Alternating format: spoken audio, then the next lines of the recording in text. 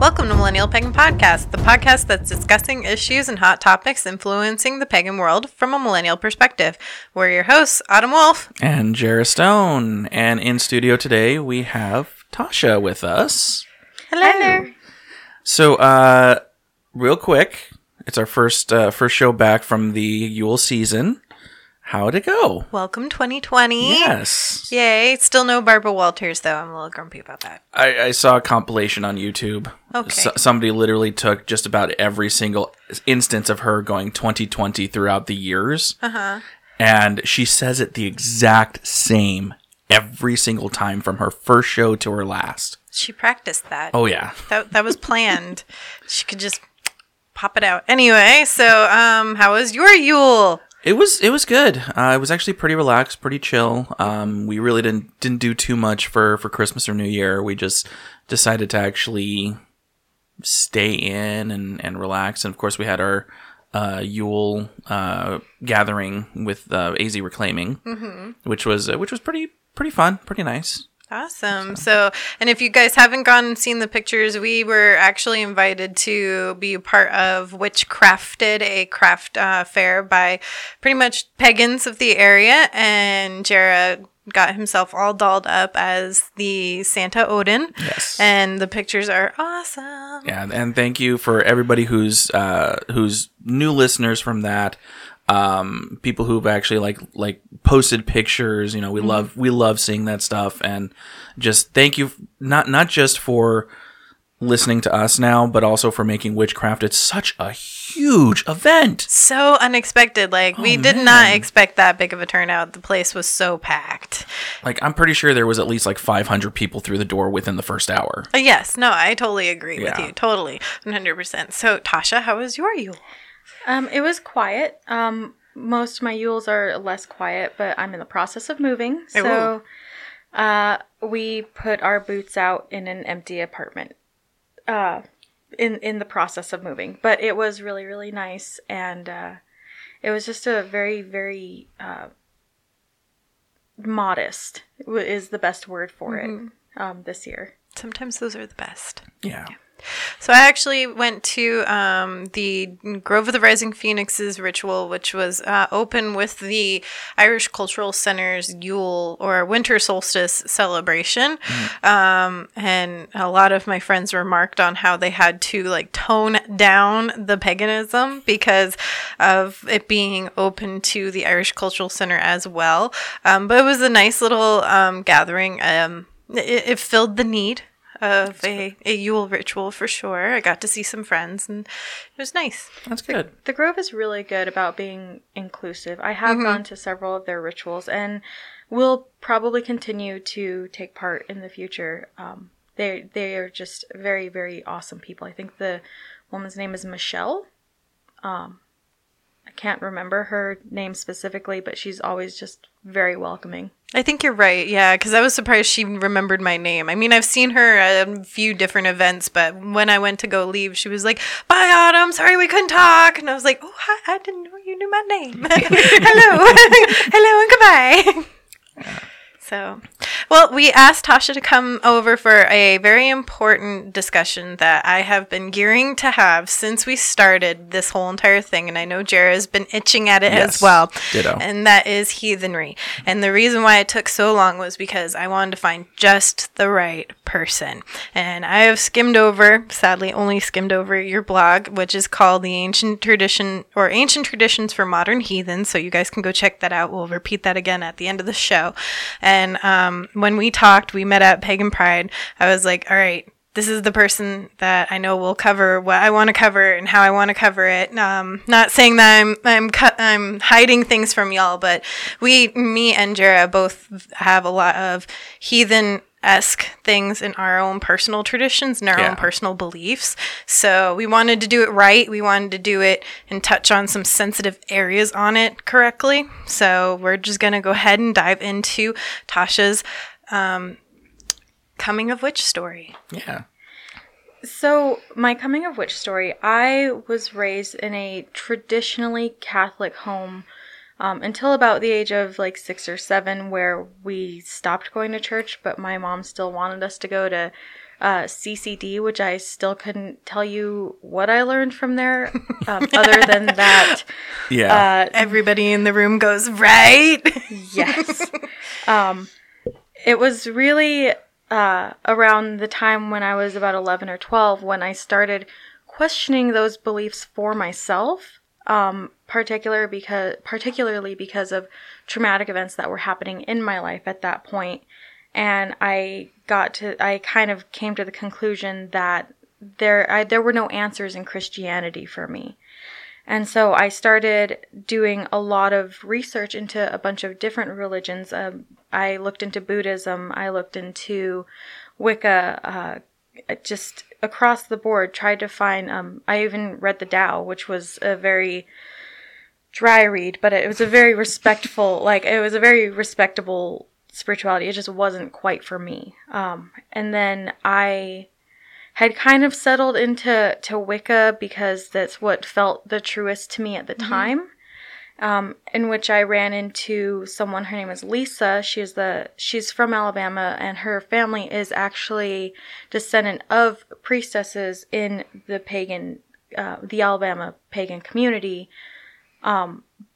But because of her influence in my life, she really encouraged me to learn and grow, to continue to find answers for myself. I still was not quite satisfied, and so I still kind of did a lot of back and forth into different areas of paganism, even going back to Christianity at one point after my son was born, to just try to see if, hey, maybe the answers weren't there before, but maybe they're there now. Until I kind of settled back into paganism, because once again, Christianity failed me again after the death of my second son. And so I started doing a lot more research, and I met this individual. I don't know if he would want me to say his name, so I'll just leave him nameless at this point. And he introduced me to heathenry.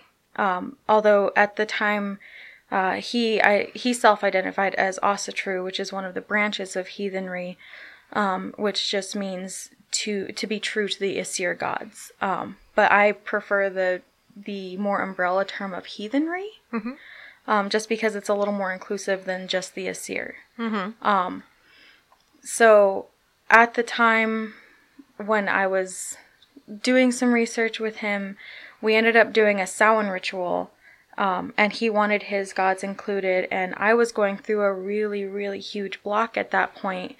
I'm a healer by nature, and so I couldn't practice. There was something blocking me, and so during this Samhain ritual, he invited his gods in, and I had this, I'm going to call it my calling.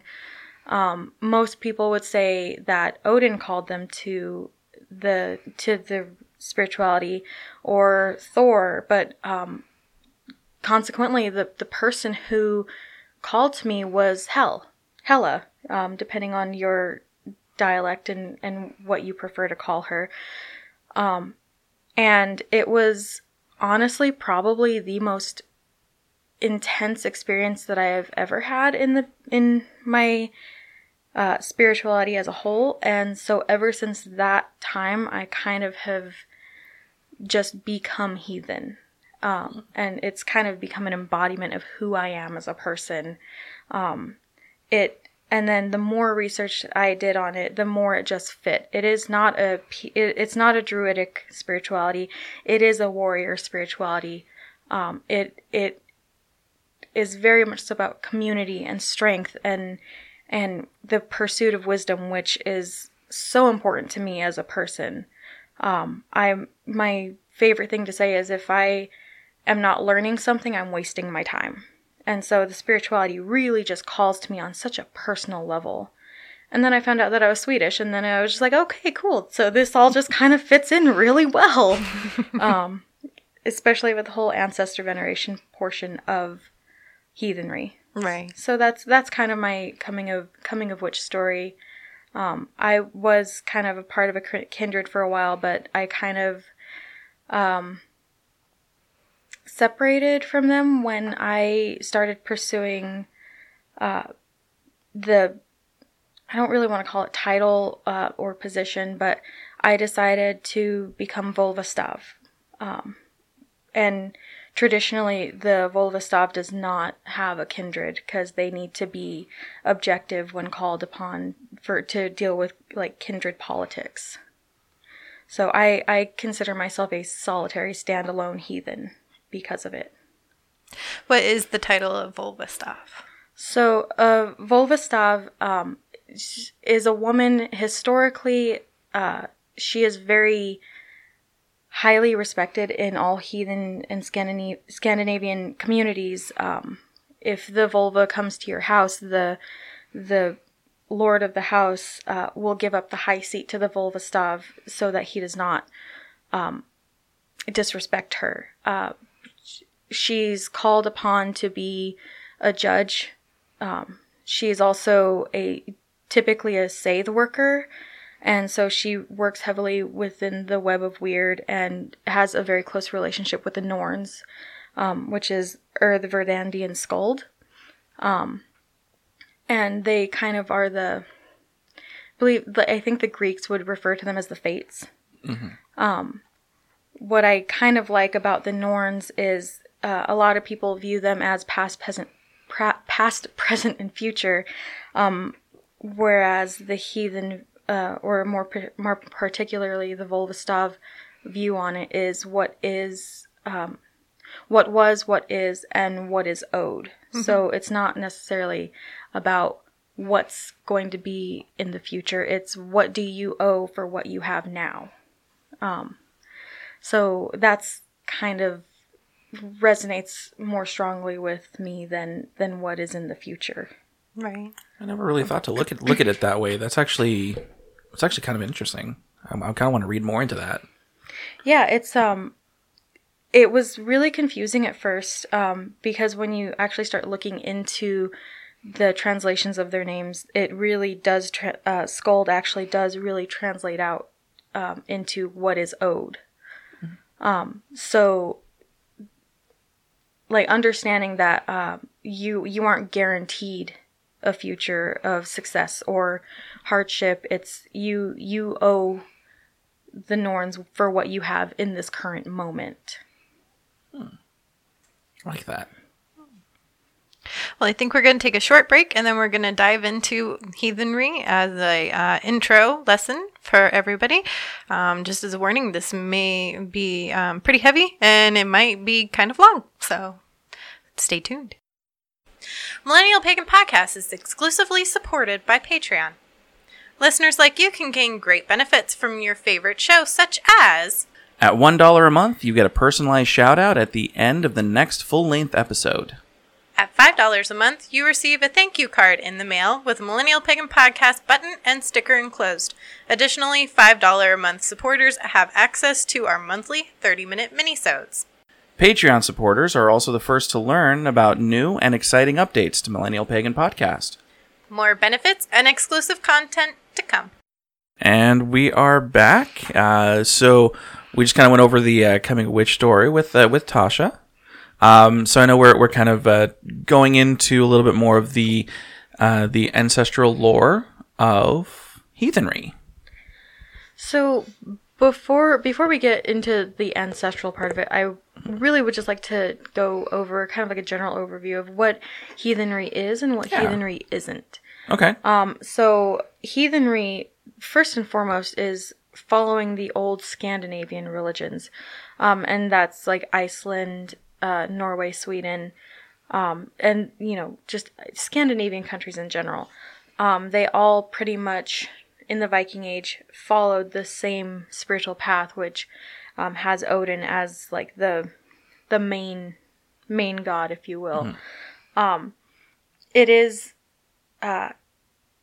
something that it is inclusive, because when you actually look at it historically, the Vikings, Viking as kind of the modernized term for it, although Viking is not what they were called. It was actually something that they did. It was more of a title than a right than a race. Right. Well, it was an action. Yeah, an like action. to go Viking is to go relieve people of their items. To go raiding. Yes. Yes. But what would happen is when they would go raiding, when they would go Viking, they would be bringing back slaves, people, and their different cultures and items from their culture. And so, historically speaking, even if they brought back slaves from different countries, Muslim countries or Chinese countries, if these slaves did eventually become freed people, they were able to be a part of the community. And so, historically speaking, they were actually a lot more inclusive than they are being known for at this point. Which brings me to the point of what heathenry is not, and I know that we talked about this before. There are certain groups in the heathen community who are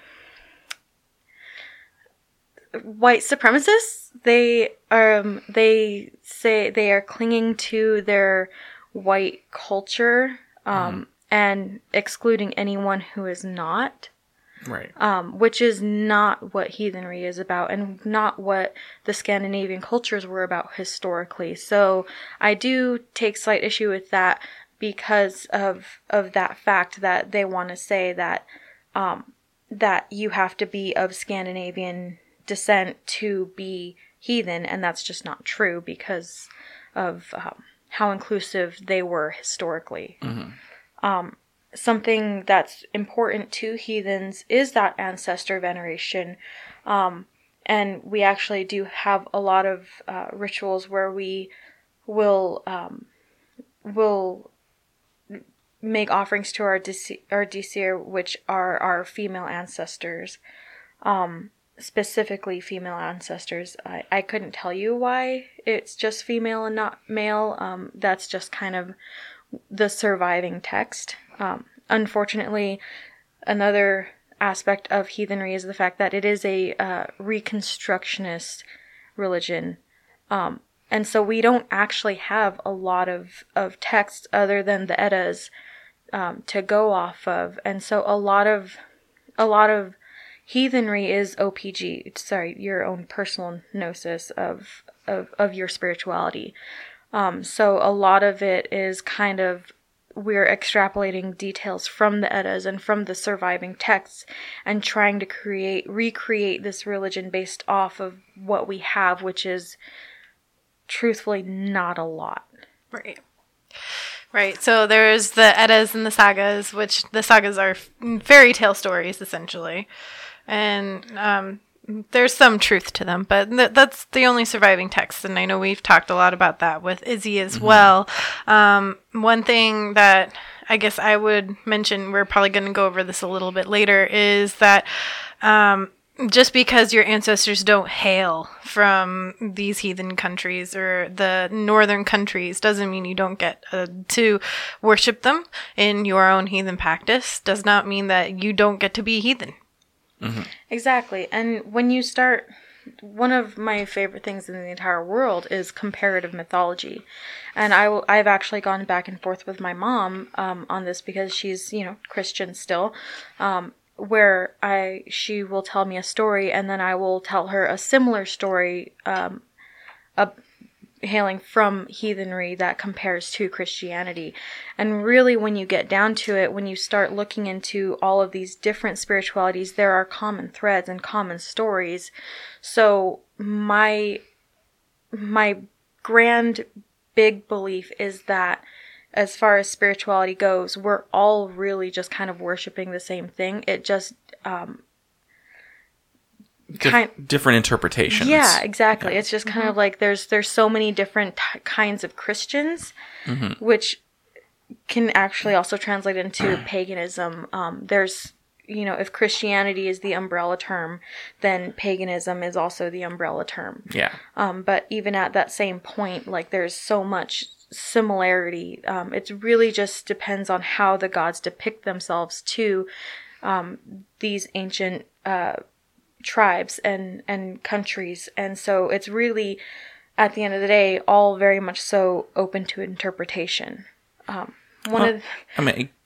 of one thing that I would see, is how would these people be able to interpret it, be able to recognize and familiarize themselves with these gods, so they would choose depictions that would be very, very noticeable, very recognizable to them. Right, and especially with you see it a lot in heathen lore, where the gods will go out under different disguises and change their physical form. So there are times where Odin is not a man with one eye. There are times where he is seen in the sagas as projecting a two-eyed individual who. It's all very much so open to that interpretation and what the gods are projecting to you. And so who's to say that Odin couldn't have projected himself as God or Ra or any of these other various spiritualities? So at the basis of my belief is that we are all worshipping someone who is similar, but the nice thing about paganism is it is tailor-made to the individual, which is another thing that I really can very much so appreciate, that heathenry and paganism in general is not an actual organized religion. Right. You have slightly organized small groups, and you can choose to be a part of them or not. Exactly. Yeah. And if it doesn't fit with you, then it doesn't fit with you, and you're more than welcome to either practice as a solitary practitioner or form your own group. Right. That will conform to your ideals, and maybe your ideals are the same as that person's ideals, and oh my goodness, now you have a kindred. Yep. So we've talked a lot about Odin. Right. But Odin is just the tippy top guy, like Zeus is. And Odin has a lot of different fascinating stories, which we may or may not get into. But who else is involved? So yes, Odin does definitely have a lot of stories, and we could probably dedicate a whole episode to Odin, and I sure hope that we do, because he is definitely a very, very fascinating person. Some of the other gods, there's quite a long list if you really get into it, but some of like the bigger ones are Odin, Thor, Freya, Bragi, Frigga, Balder is a really big. He is a very key figure in Ragnarok, and like the coming of Ragnarok. Everyone knows about Loki. Not a whole lot of people really delve into very deep into his children that he had with the giantess Angrboda, who, like, they have 3 children, and they're well-known figures. Hel, who is his daughter, who rules over Hel, her realm. There's Fenrir, and then there's Jormungandr, who's the world's serpent. So these are just kind of several very big people in the Aesir group. Right. And there's multiple different levels of gods. So Aesir is... So the Aesir are like... They're kind of a subgroup of gods. There's also the giants, the Jotuns, like Loki. He is not actually an Aesir god. He is actually he's a giant. He's a Jotun. But he and Odin became blood brothers, and so he is honored with the Aesir at the same time as he is earned a certain level of notoriety for being a very mischievous person, and who will eventually fight against the Aesir in Ragnarok with his children. So at the same time as there are people who venerate Loki and can appreciate his chaos and mischief, there's also a level of, well, there are a lot of stories where Loki and Thor and Odin are, hand in hand, and they're very close. So, and then you have like lesser, well, I say lesser, they're not actually lesser, they're just not as well known. Like I had mentioned Bragi and Ithun, Sif, Njord. Njord is the father of Frey and Freya. So there's so many different gods. On the other hand, you also have the Vanir, and both Njord, Frey, and Freya are of the Vanir, and they got traded to the Aesir during a war between the Aesir and Vanir, and so each side traded 3 of their people as kind of like a peace treaty.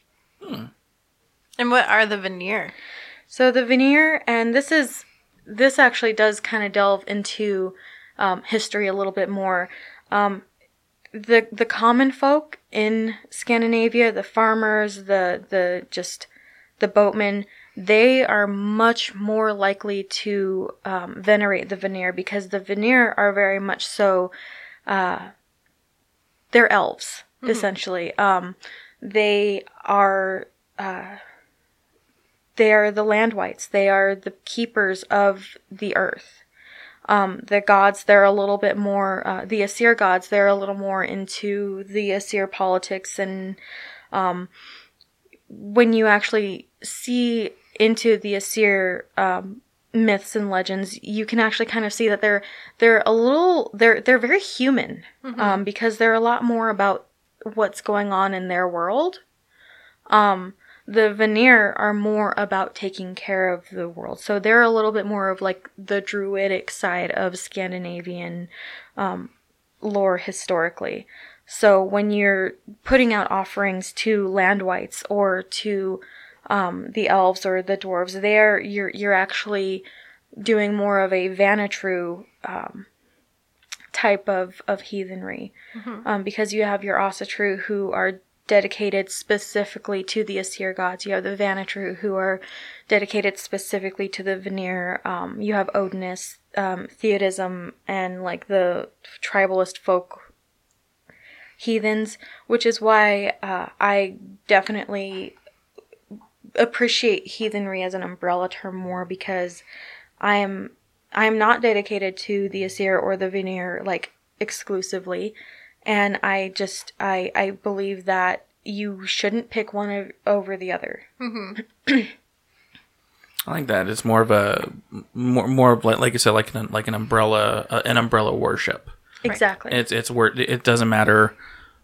It doesn't matter which side of the line you're reaching out to. It's whoever's needed for that specific ritual or that specific reasoning. Exactly. So if you are wanting a good harvest, you can absolutely put out an offering to Frey and Freya, who are typically the gods of fertility, but also understanding that they are also not Aesir, they're Vanir, even though you are worshiping them as Aesir gods. But at the same time as you're putting out an offering for them, worshiping them as the Aesir, you would also put out an offering for the Vanir, the land wights, which is something that I did when I was creating my rune set, because I would have much rather, I decided that I would rather make my runes than buy them. It was it creates a much closer bond to them. But the tree that I had picked was near Native American land. And so instead of putting out like apples or honey or something that you would be able to put out in Scandinavian cultures, I thought about what the specific land wights of the area would prefer. And so I kind of decided that the more appropriate offering for my particular rune making ritual was corn and sage. And so I was trying to be super respectful towards the land wights of the Native American land. I like that. It's a little bit like we said before, a little bit more inclusive, and it kind of spans that that ancestral plane as well. Exactly. And understanding that that the Scandinavians aren't the only people that have ancestors and landwights that are tied to the land. And like you said, being inclusive with the Native Americans and making sure that their landwights and their gods and their ancestors are being appropriately respected. In the way that they would have expected. Exactly. Right, yeah. So we mentioned that there's a couple of different things that fall under the umbrella of heathenry. So Asatru are people who only dedicate themselves to the gods of the Aesir. Yes. And then you said Venatru. So they specifically work with the spirits of land and like more like your house spirits and things like that. Like that? Yes, exactly. So historically, you would actually have a much closer relationship to your Venatru landwights as opposed to the Aesir, because the Venatru, the landwights would be a part of your everyday life. Right. Because I heard a lot about like most everyday person isn't going to go and worship Odin because Odin is a king of gods and god king, and he's not going to care about the serfs. But the kings and those higher up would be like, okay, now I do worship Odin because he understands what I'm going through, what I'm doing. Exactly. Yeah. And I mean, that being said, the serfs could definitely look to Odin because even though Odin is a warrior god, he is a warrior king, something that he values just as much, if not more than strength, is wisdom. And so any serf, any person seeking greater wisdom than they have is actually venerating Odin, whether they know it or not, because Odin is the great traveler. He's the wisdom collector. He sends Hugin and Munin out every day to collect knowledge and bring it back to him. And so it seems when you look into his myths that there's a lot less fighting on his he does a lot less fighting and a lot more collecting knowledge. So is there another I heard of Odinists. So are they just caring about Odin, or do they care about other Asatru? So from my understanding, Odinists, they are specifically devoted to Odin. People that claim Odinist, I find that 98% of the time are also the people who are associated with neo-Nazi groups and white supremacist groups. And so I tend to steer clear of Odinists and people studying theism, which is also kind of lumped in with Odinists. I tend to steer clear of that a little bit because of that reason. Right.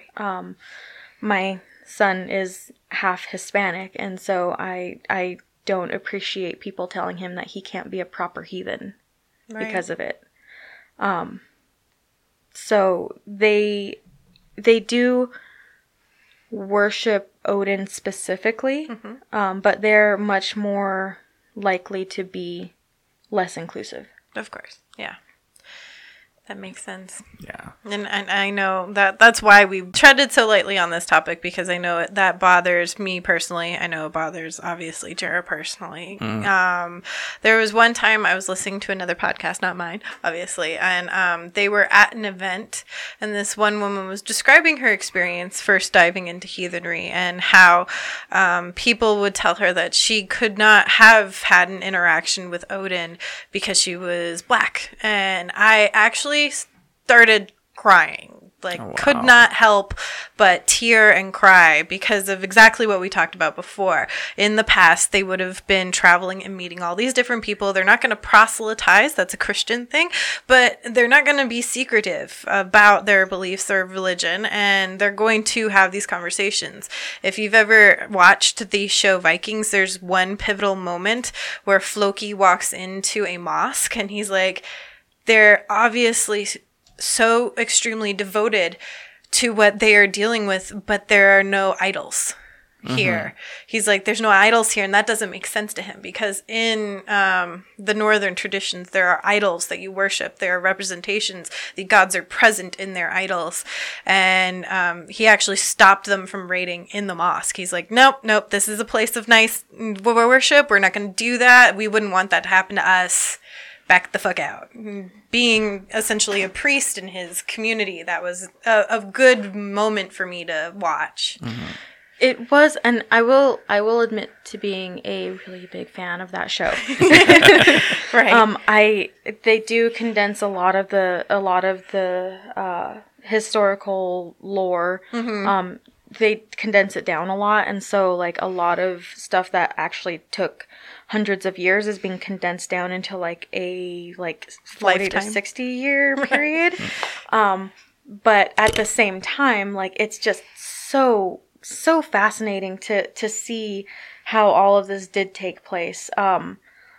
And that moment with Floki in the mosque was honestly very fascinating to me because while yes, it is a place of worship, they also in previous seasons walked into a monastery and raided and killed the priest. And so it just shows like a very interesting contrast where I think it touched something deeper than just, hey, this is a place of peace and this is a place of worship. It just seemed like he wanted to learn more about what was actually happening, which is also a very heathen thing to do because we just want to learn. We want to learn everything we can. And what we learned from the Christians at that point is that, hey, you guys want to kill us. Yeah. And you guys want us to renounce our gods. And these people, they just want to live in peace. They're not trying to force their beliefs on us. We just, so maybe we'll just be as respectful to them as they're being to us, type thing. To an extent, we still need food and slaves and stuff, but at least you haven't stabbed us yet. Right. You didn't stab us first. Yeah, right. I was going to say it's a very, very Odin thing to do. Is like, okay, this is something that's new. I need to know more about it. Hold up. Stop the raid. Like, wait a second. You're not going to mess with my learning. Yeah. I need my education first. So I know we were we of course touched on the topic of being inclusive as heathen.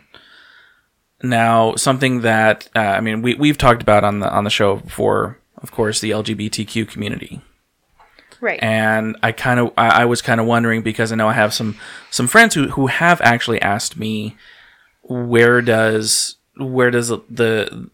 heathens stand when it comes to their community. Now, the one thing that I can say for certain is that there is no official standing on the LGBTQ community in heathenry. It's really going to depend greatly on whatever group you are trying to attach yourself to. Like the Asatru Folk Assembly is probably not going to be inclusive, but they're also have been recently taking a more bigoted direction. So they're also not being inclusive to very many people in general. So really my response to the question of your friends is it depends on the heathen. There are absolutely heathens out there who are a part of that community. And I have met some trans heathens, and myself personally, I welcome it. I think that the more diverse group we have, the more we have to learn. And so, but then there's also like Topher Henry. He is the president of the Asatru community. He has also voiced a positive opinion about the LGBTQ community taking part in the heathen community. And so, like I said, it really just kind of depends on the heathen and the group. I will, jumping back to the History Channel's show Vikings, they do depict Lagertha as having a female lover in Astrid.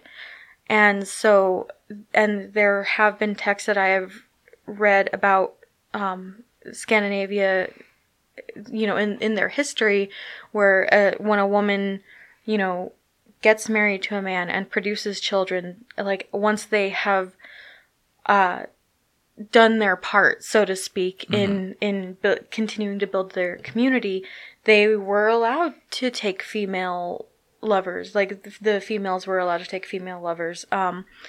As far as historically the masculine side of things, it was not necessarily smiled upon for men to have male lovers, although, I would like to think, like my blog is ancient traditions for the modern heathen, and modern life means accepting that there is more, like we know more now about sexuality and preferences, and so I think it's our responsibility to create a space for our LGBTQ brethren to be included.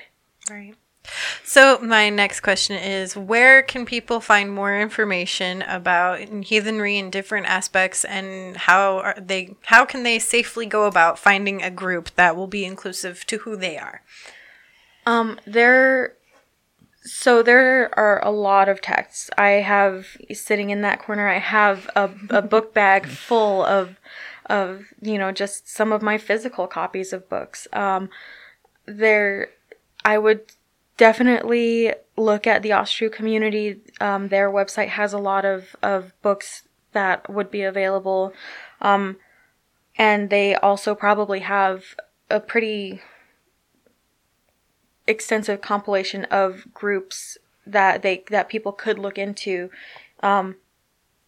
Also, I would invite them, if they cannot find a group, to start their own group and to reach out to me, to the Austrian community, to find out what they would need to be able to start their own community, and to start the snowball effect of, hey, we're here, we believe this too, and you can't keep us out.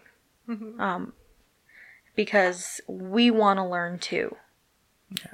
Right. I agree. Like that. Yeah. Well, once again, repeat your blog's name for us. So my blog, it's on WordPress, Tasha Baker, Ancient Traditions for the Modern Heathen. I try to take a look at historically, what happened historically, and how we can apply it to our daily lives. I am a person of this age. Sometimes I do not have time to do grand, elaborate rituals, but I do take my spirituality with me every day in my daily life. And so I try in my blog to set forth easy ways that people can include heathenry in their daily life. Awesome. Nice. Well, we have a couple of Patreon supporters that we have to thank, Yes. but a big thank you to everyone who stuck with us during our break. First Patreon supporter is Lara. We've had her on the show before, so everyone should say thank you to Lara. We have Cecil, Jada, and Tasha's become a new Patreon supporter as well. Yay! So if you guys don't know, you should have heard an ad somewhere in the middle splashed in of what you get as a Patreon supporter. We highly suggest you do so. You would, even at the $1 mark, you get to hear that great blooper episode everyone got at Yule. So look out for that. Sound guy T's over here just giggling. Yes, it was quite amusing even to myself. So that's an important thing there. Jara, where can they find you? Of course, as always, you can find me on Twitter at Jara Stone, and of course on my Instagram, Haggard Cosplay, which coming up here within the next couple weeks. I think it's on the 18th. I'm actually doing a special event for the City of Phoenix Police Department. They're actually putting on a superhero cosplay get together, and I'm actually one of the featured guests. Ooh, yeah, nice. So that's going to be pretty awesome. I believe it's called Superhero Weekend, and if you guys just look it up, it's definitely on my Instagram. Awesome. Well, you can find me at Autumn Wolf on Facebook and on Twitter, and you can find me on WordPress at Iron Wolf Circle. And then you can find us on Facebook at Millennial Pagan Podcast, Twitter at Pagan Pod, and Instagram at Pagan Pod. And I run our Insta. So you can also see pictures of Jera as Santa Jera there. Santa Odin. Oh, Santa Jera. Santa Jera! Santa Odin. That was at the Alamo Draft House a couple weeks earlier. No, I didn't share those pictures. You can find those on Haggard. Yeah. And from all of us here at Millennial Pagan Podcast, merry meet. Merry part. And merry meet again.